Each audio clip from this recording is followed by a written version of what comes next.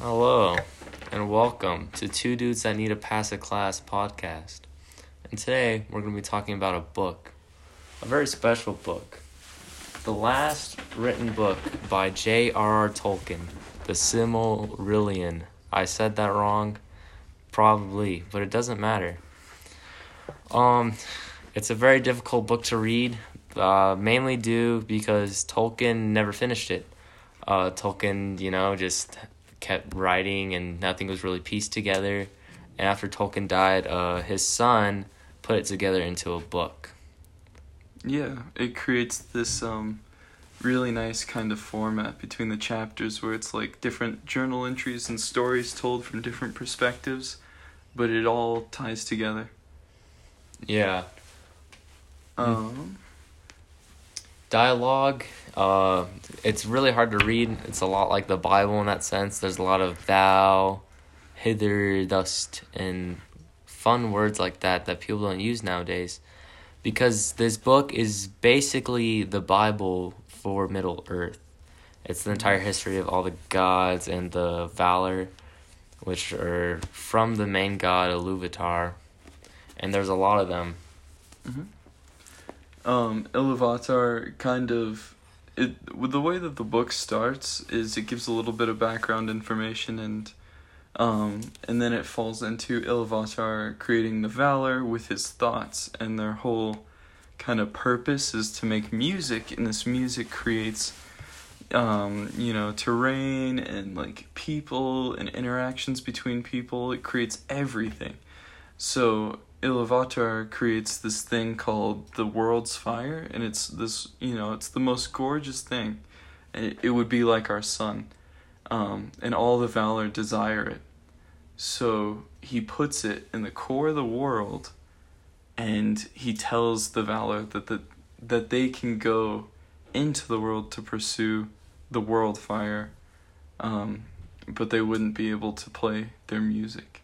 Yeah, because basically he creates them with their thoughts, and they create things from music that he taught them. And through this music, we learned the main villain of the book, Melkor, one of the most powerful in the Valor. He tries to make his own music and basically gets condemned by Iluvatar. It's like, hey, don't do that, man. And then once they go in to create the Earth, they first get shown a vision of like how beautiful Earth is, and they get sent to that, the fire of the world or whatever. The world's fire. The world's fire, and then out of that they use their music to basically build Middle Earth, and that's the entire history of the creation of it. There's great wars in the plot between Melkor and all the other Valor because of how powerful he is, and just tons of that. There's so many names throughout the book. One huge reason why it's a very difficult book to read, just the index of names takes up like a tenth of the book, and it's a really thick book. And then, it shows up background. So if you're a really big Lord of the Rings fan, you recognize things like Sauron, the big villain in Lord of the Rings. Melkor basically creates him, and that's why we don't see Melkor, but we see Sauron in the other books. And through the conflict between Melkor and the Valor, two main cities arise, and Melkor's capital is an assortment of forts, where Sauron is a commander and leads the southern fort. The Valor create one capital, Talaron, I believe, and it's kind of like our heaven, where Melkor's forts would be our hell, and they're just kind of envisioned and brought to life in that way. And when the firstborn arrive to Earth, I can't remember the Valor's name that goes to get them, but he's a master hunter, and he retrieves them, kind of, and leads them to Talaron, where they're split into 5 groups. Each 5 become a different kind of sub-race of elves. The main one that reaches becomes the one that we know from the Lord of the Rings. Yeah, we learned the history. Yeah, the firstborn is the elves, and there's also the humans, which were both envisioned by Iluvatar, and we learned why their characters and their personalities are the way in the other books and movies, is because, like, elves are immortal, but humans are mortal and, like, have more feelings because they fear death and things like that. Mm-hmm. But one thing that he didn't envision was dwarves.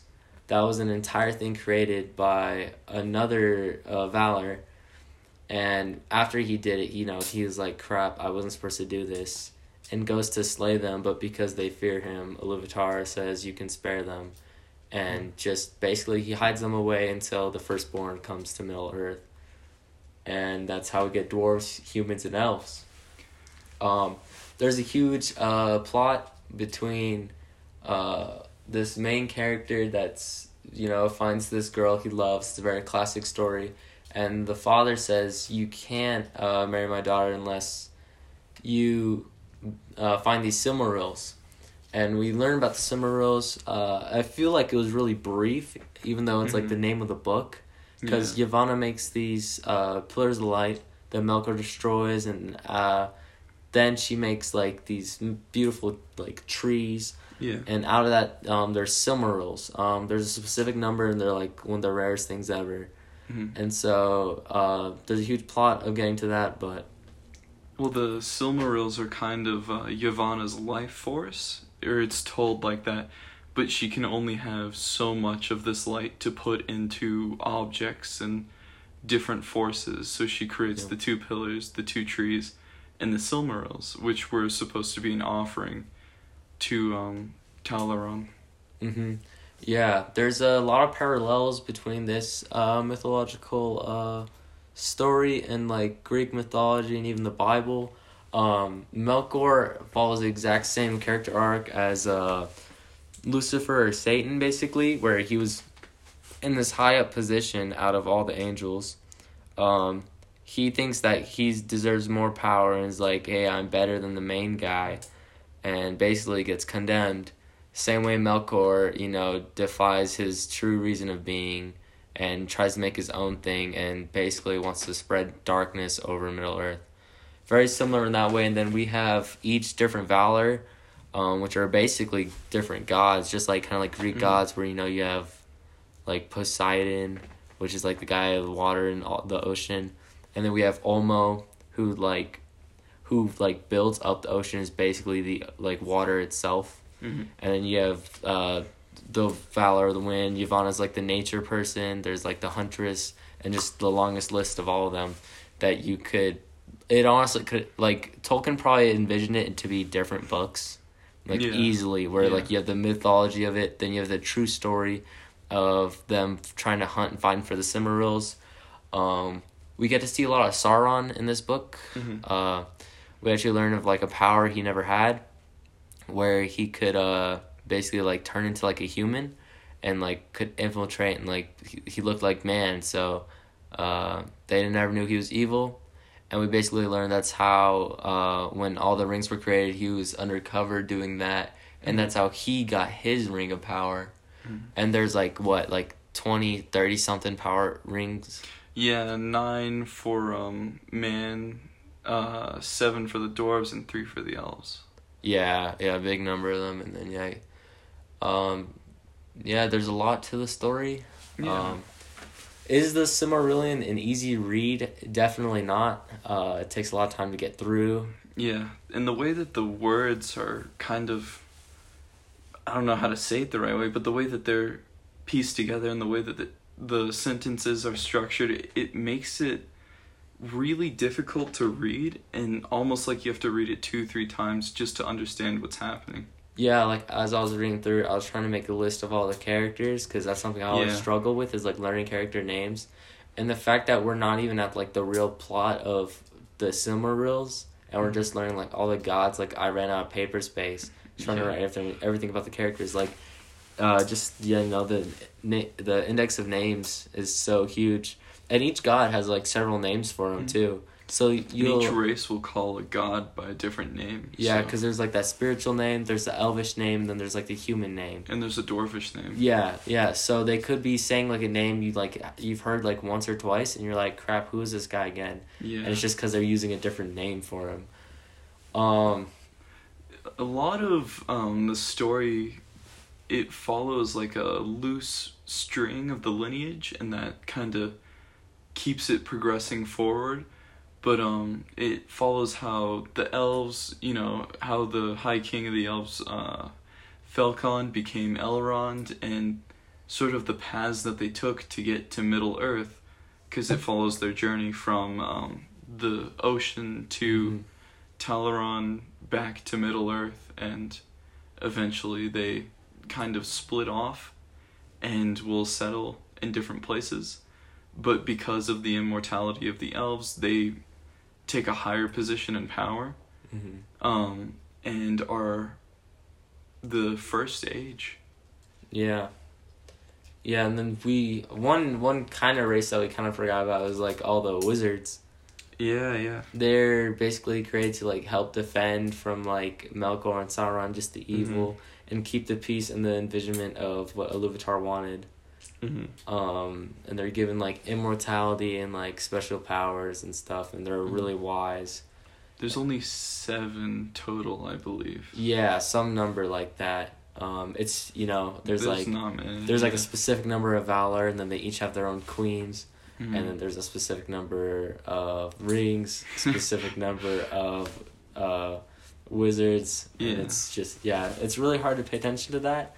It's hard to know who also is like allied with someone, because there are so many different High Kings that are settled in different places and have different powers and allies, and it's a big mess.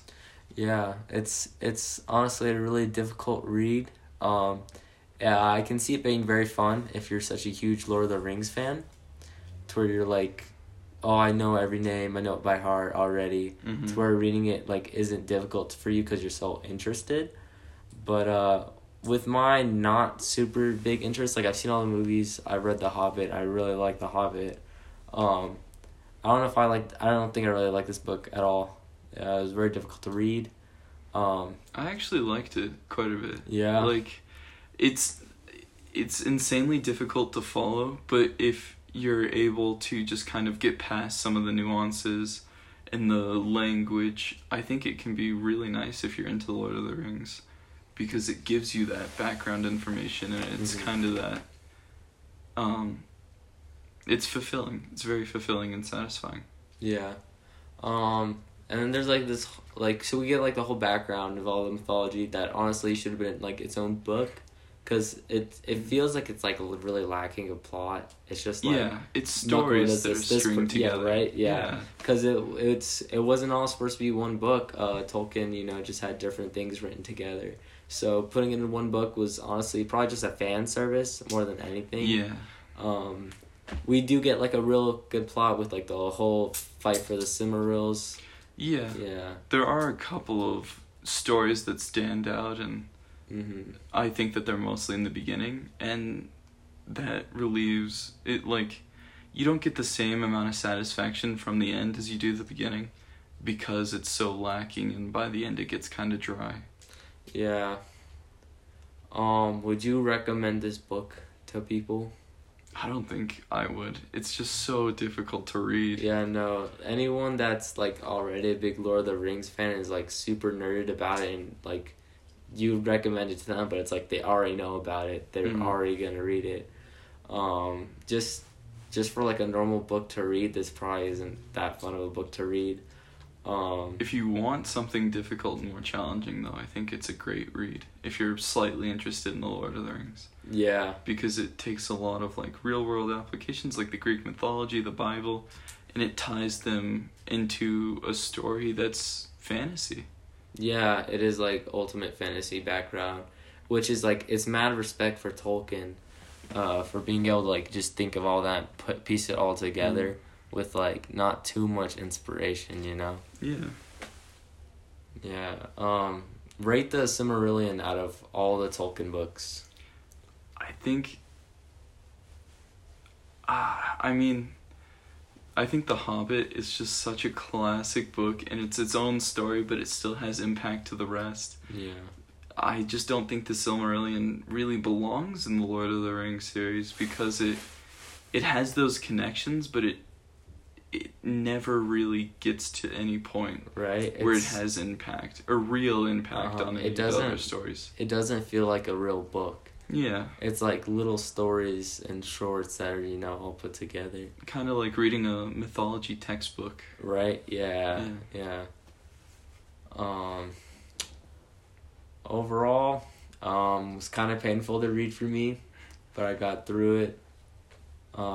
Tried to maintain some information, but it's kind of cool now. When I go back and watch some movies, I'll be like, hey, I know why you're there. Yeah. I know why your twin brother acts like that. Yeah. Because the whole history of the book. Yeah, I definitely, I liked reading it. I liked the extra challenge behind it, but I definitely would want to read it over like the span of a year, and not try and cram it into a small amount of time. Yeah, because for me, I already suck at reading to where I have to reread the same page twice because I wasn't paying attention. And with this, you miss out and you're like, who is this guy? There's you're 5 new characters. Lost. Yeah, you have to go back and you're like, oh, they're not even important. Two pages later. Yeah. But yeah, I think that concludes this podcast. Yeah.